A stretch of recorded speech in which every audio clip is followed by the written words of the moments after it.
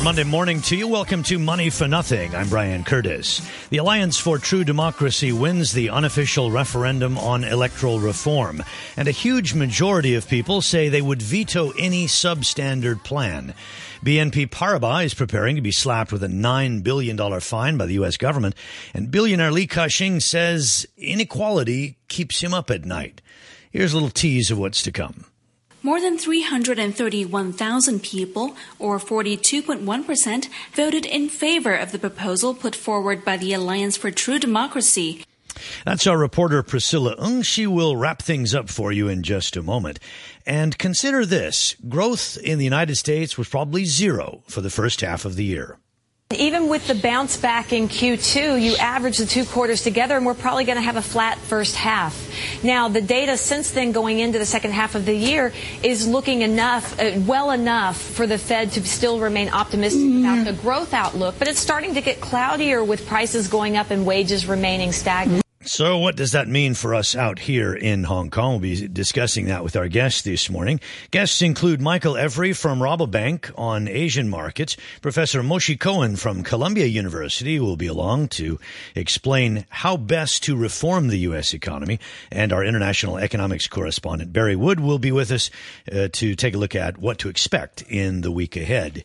Here's what you can expect from Asian markets in early trading today. In Australia, the ASX 200 is up a little less than 1 point. In Seoul, the Kospi moving up 8 points.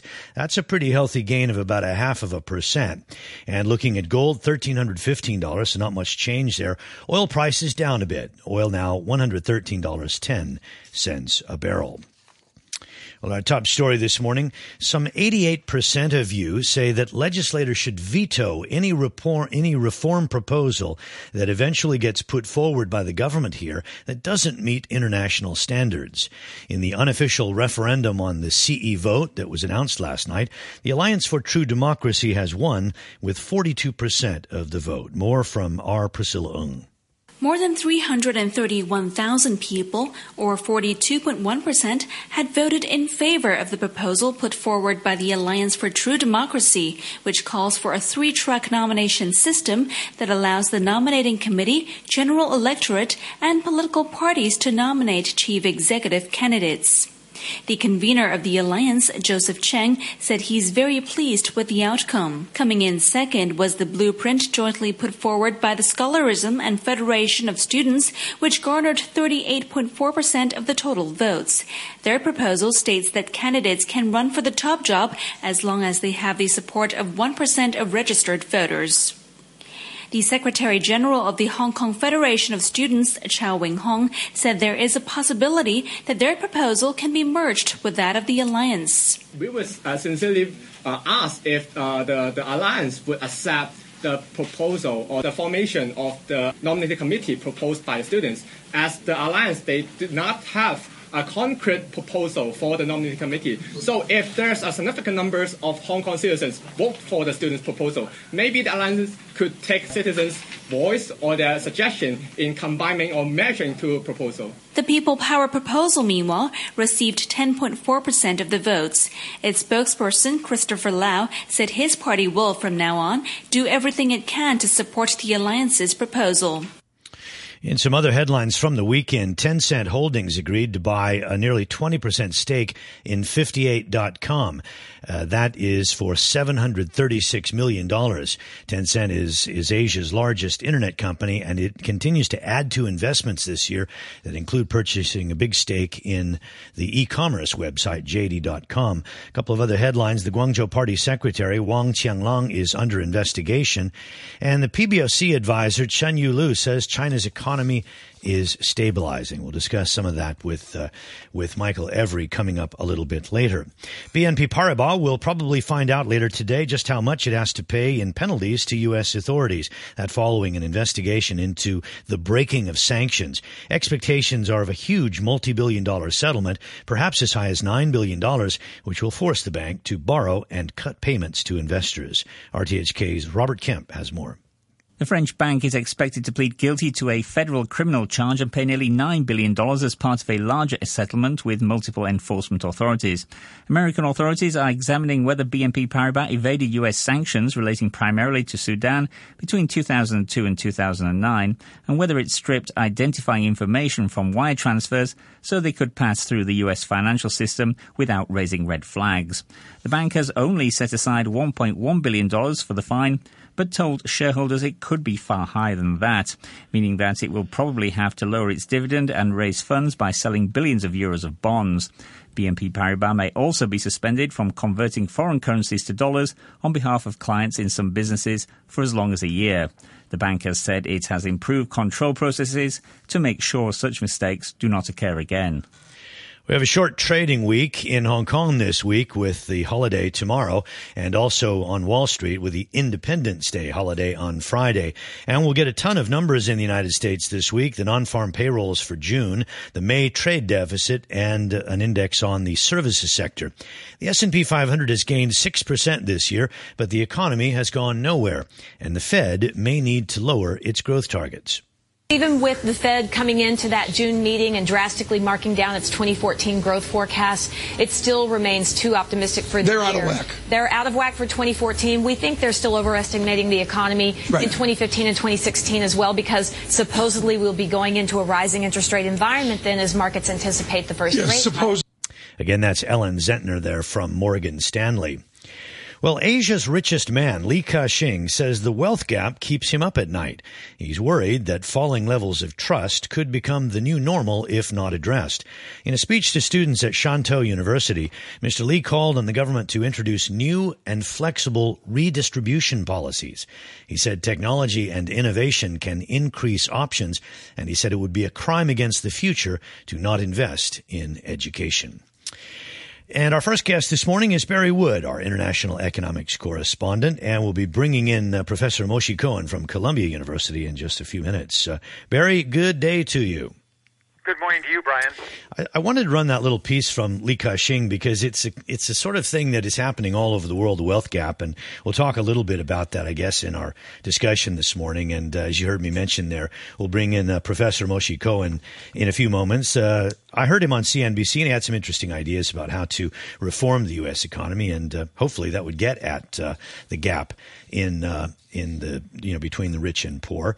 But first, let's get to some more mundane ideas like what's happening this week. You heard me mention it's going to be a fairly busy week, even with the holiday, and we'll get the jobs. Jobs are back to pre-crisis levels, but why are people so insecure if that's the case? Well, I think you said it earlier. I mean, look at that question of GDP growth. You're down almost 3% at an annual rate in the first quarter. That second quarter is not going to be gangbusters. So, I mean, even if you have a 3% growth, I mean, you're even. That's zero. So 2.5%. I think that's the reason that people are feeling angst. There just isn't enough growth in the economy, and wages are stagnant.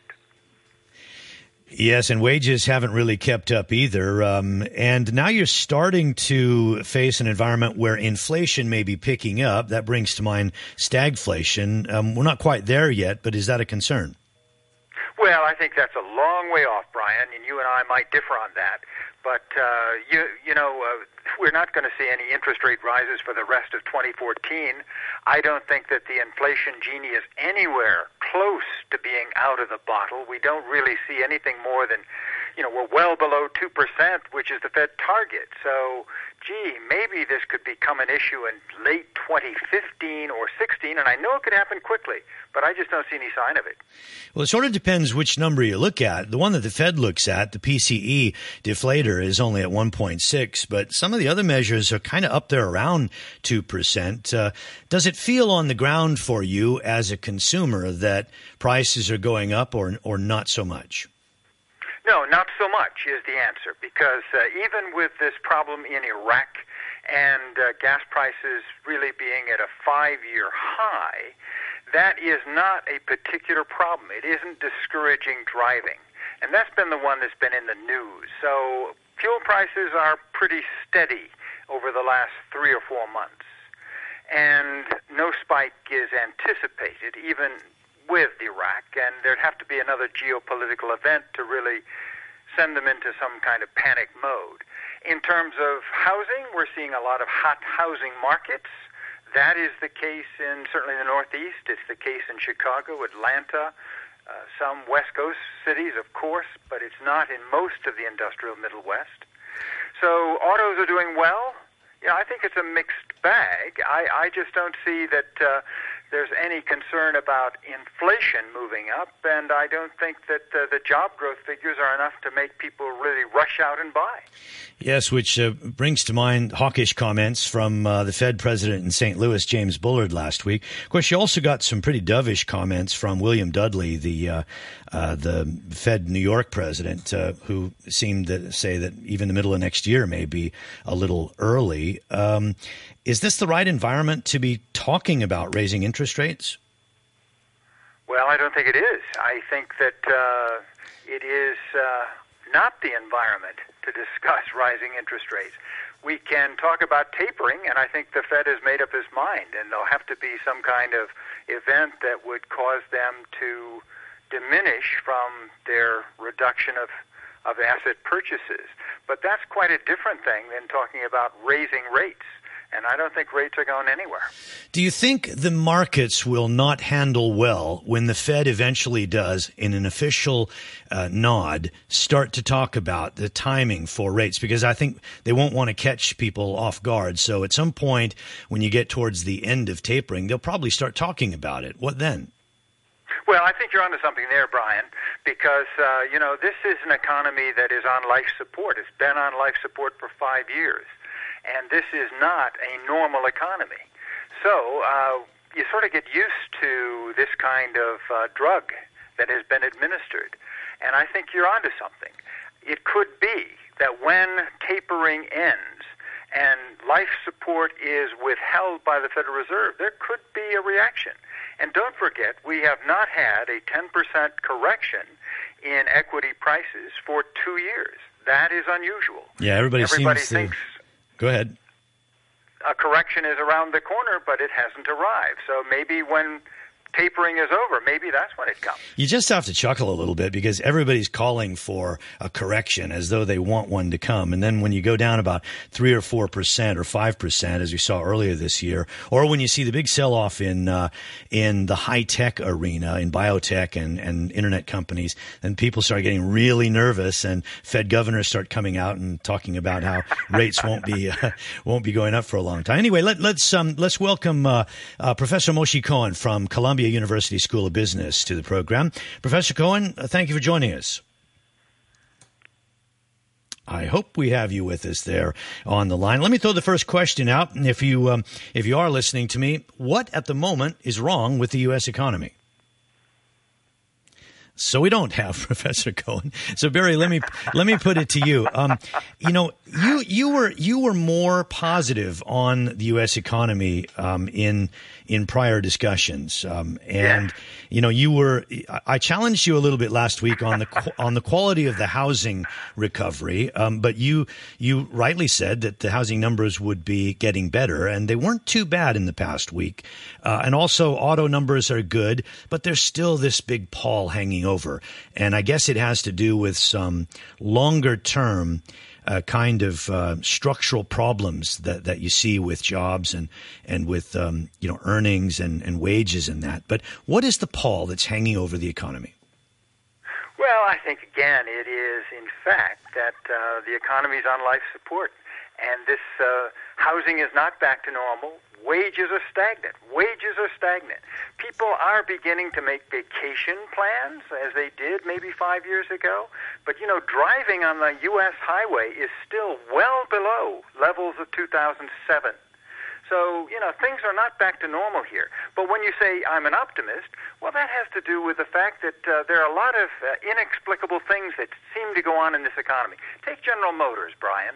Who would have thought that this new woman who comes in to head General Motors and then instantly has to have this huge recall, which is going to cost hundreds of millions of dollars, and yet people are not staying away from General Motors showrooms?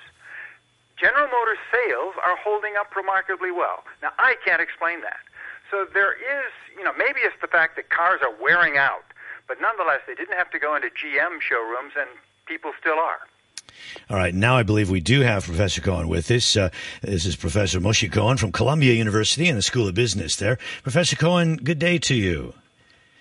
Good day to you. Thanks for having me. Thanks for joining us on a Sunday. Barry Wood, the other guest on the program, joins us every Monday morning here, so Sunday night there. But it's good to have you on the program. I mentioned in a short email to you that I found your comments kind of interesting on a CNBC slot a while back about reform of the U.S. economy. Barry and I have just been talking about what's wrong with current conditions. And I know that you have some comments about some obvious things that should be done. Tell our audience here in Hong Kong what some of those obvious things are. Well, I think the problem is that there's too much of a focus on issues that are not going to have the capability of fixing the structural problems in the economy. Are you saying monetary policy is one of them? I'm saying this preoccupation, this obsession with the Fed, the way discussions are being handled regarding minimum wage and all these other issues that are capturing the headlines.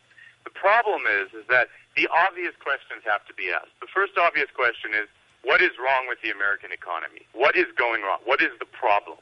Very basic questions, right? If you ask a basic question of why are there recessions? Why are there business cycles? What is the problem? What is the underlying problem?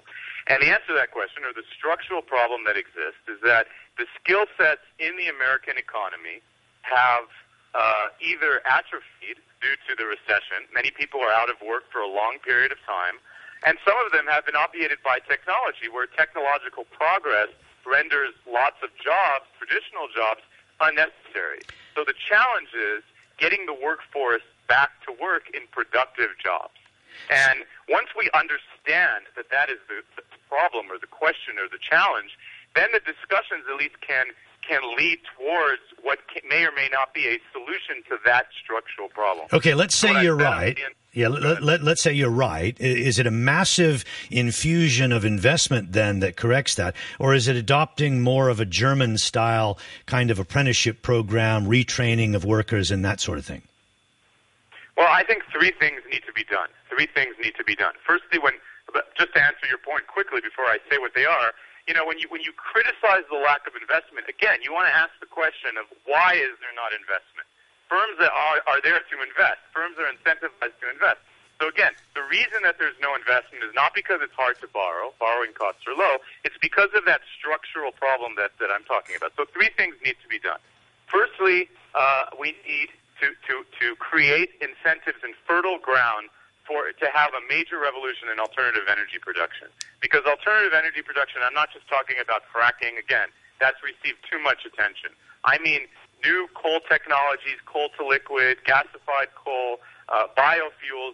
There are lots of technologies that are proven, that are out there, that aren't taken to commercial production, aren't even on the exploration level, but definitely not on the downstream level. And the reason is that these type of investments are exactly the type of investments that we'd like. They create a lot of jobs and they produce a lot of profits, but they take a couple years to materialize. And investors in the U.S. economy like to see things happening quickly, even if it's not profits, right? We like investing in technology where people might put billions of dollars into Twitter, even though Twitter isn't making profits, but people feel like it's sexy and something's happening and it's becoming more used. Whereas if I go out and build a plant that will create tons of jobs and produce cleaner, environmentally friendly, and economically profitable energy, it's going to take 2 or 3 years, and they aren't going to be as exciting, and so it's harder to get that going. Plus, there's regulations, there's licensing, and so what we want to do is be a hub for energy, and that allows traditional jobs like manufacturing and construction and a lot of blue-collar jobs that have been destroyed over the course of the past few years to be repurposed with training. Okay, Professor, it's radio, so we need net talk, so that's a very good first point. Get to the other two now? The other two are quicker. So the second one is, like you said, an education reform. Education reform, again, has to be technology, right? We want to create clear goals. There should be a computer screen in front of every student, and we should have adaptive technological modules that allow for a reform of education. It's not just about spending more. It's about leveraging technology to generate better outcomes, both for K-12 students as well as for retraining. And the third thing, which I think was going on when I got on, is investment in infrastructure. When there's public spending, investing in infrastructure is low-hanging fruit because the infrastructure in this country is rapidly deteriorating. Okay. Those three things can be done immediately and will help a lot with solving that problem. Barry, why can't we do those things, or do you see any lack of consensus on trying to achieve those goals? Well, I'm certainly in agreement with what Mr. Cohen said about regulation, but and education, I think we're pouring a lot of money into technology there, and on infrastructure, yeah, there's probably a lot more that needs to be done, but I would pose the question on alternative energy to you, Mr. Cohen. The fact is there's all kind of incentives on solar power and on wind power, and those are in effect at the state and federal level. The incentives are in effect. So Elon Musk was on CNBC, did an interview about his Solar City the company, right? And they asked him exactly that question, are you going to list? And he said, well, here's the problem. The problem is that I can't get capital flows because the investment is going to take too long to materialize. We become obsessed with specific forms of alternative energy instead of creating an environment where you set the environmental standard, you set the carbon tax, you set the emissions, and watch technology deliver for you. And regulations are ineffective. There's no exploration on federal lands. Licensing is tough. These deals are really hard to close, and you want to create fertile ground for them to happen. This is a Hong Kong show. If you look at what's happening in China, there are hundreds of exploration projects. There's massive investment in alternative energy because the regulatory framework is more friendly for that. If we could learn from what's happening over there, we can really start taking advantage of our natural resources and repurpose a lot of this labor force on the sideline. Professor, would you do away with quarterly reporting? No. And the reason I ask that is it's part of the short-term focus. I mean, Elon Musk is talking about that very thing, the point that you make that, you know, if you go public, then you're really stuck in this environment where you've got to report profits every quarter, and, you know, investors don't understand if you look too long-term.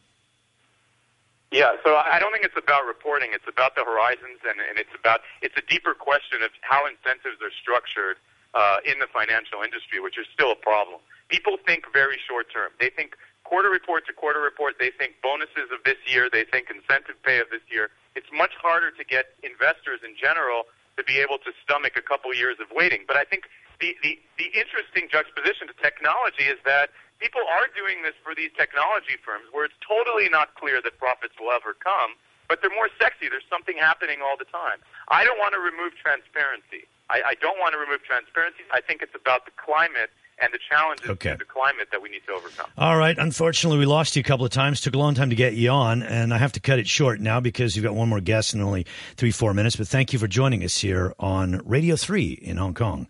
That's Professor Moshe Cohen from Columbia University School of Business. And Barry, thanks very much. Out of time. We'll catch you next week. Barry Wood is our international economics correspondent. Michael Every joins us now, head of financial markets research for the Asia Pacific at Rabobank. Michael, good morning. Good morning. And thanks for waiting patiently. What's on your mind this morning as we look at the week ahead? Well, I think basically for some of us it's the World Cup and some very late nights here in Hong Kong trying to recover from the football. That's not very businessy, is it? It's not, but it does have an influence, particularly if all your workers haven't got enough sleep and they're trying to press ahead with a day's work, as some people around myself look as if they've been doing. No, basically it's going to be a slightly unusual week this week because we have the usual slew of data, but in the US, because of the timing of the July 4th holiday, we're going to be seeing that key employment report on the Thursday rather than the Friday. And that does disrupt the usual flow of the week's trading somewhat. It's going to bring forward the excitement by 24 hours. In terms of events to trade off of, is there anything this week that you'd particularly be nervous about? I say this because tomorrow we could have an enormous turnout. I mean, if you look at the turnout of the civil referendum here, you know, you had almost 800,000 people voting, and they're calling for about 100,000 tomorrow, but it could be much more, maybe as many as 2003. Is that something that will perplex the business community, or will they cheer it? Well, I think we've already seen a message from some big businesses saying that they don't support that kind of activity.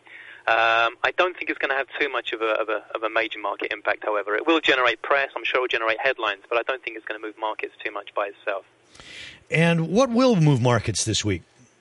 Well, I think we've got two developments. First of all, as I said, we've got the usual slew of data where we find out how global manufacturing is doing, and then we find out what the U.S. employment outlook looks like on Thursday. But in the background, of course, we are worried about what's going on in Iraq with the to and fro of the battling there, and what impact that may have on oil prices, because higher energy costs, something that the emerging markets in particular really couldn't handle very well now. Is oil price at $113 having an impact, or are you talking about if it goes to like 120? Well, 120 would be a very worrying figure. I think at 113 we're just starting to get nervous, but if we do get to 120, we're going to be very, very nervous.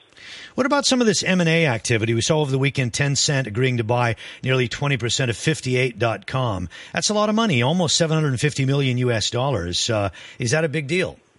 Well, that is a big deal, and I think we're continuing to see more and more activity like that, and we probably will do into the second half of the year too.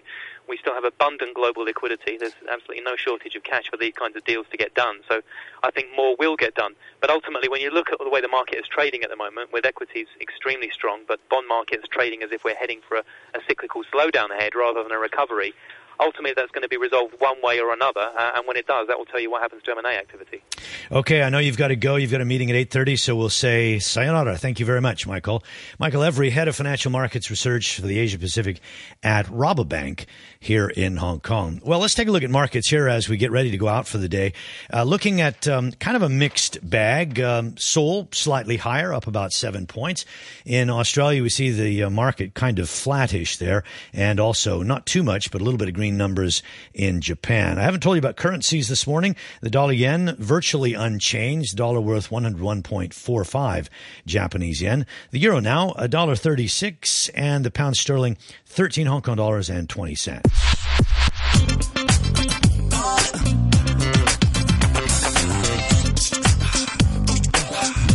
When you hear that, you know the program's about done for the day. Briefly in the weather, mainly cloudy, a few showers, hot, and 32 as the maximum today. We'll see you tomorrow.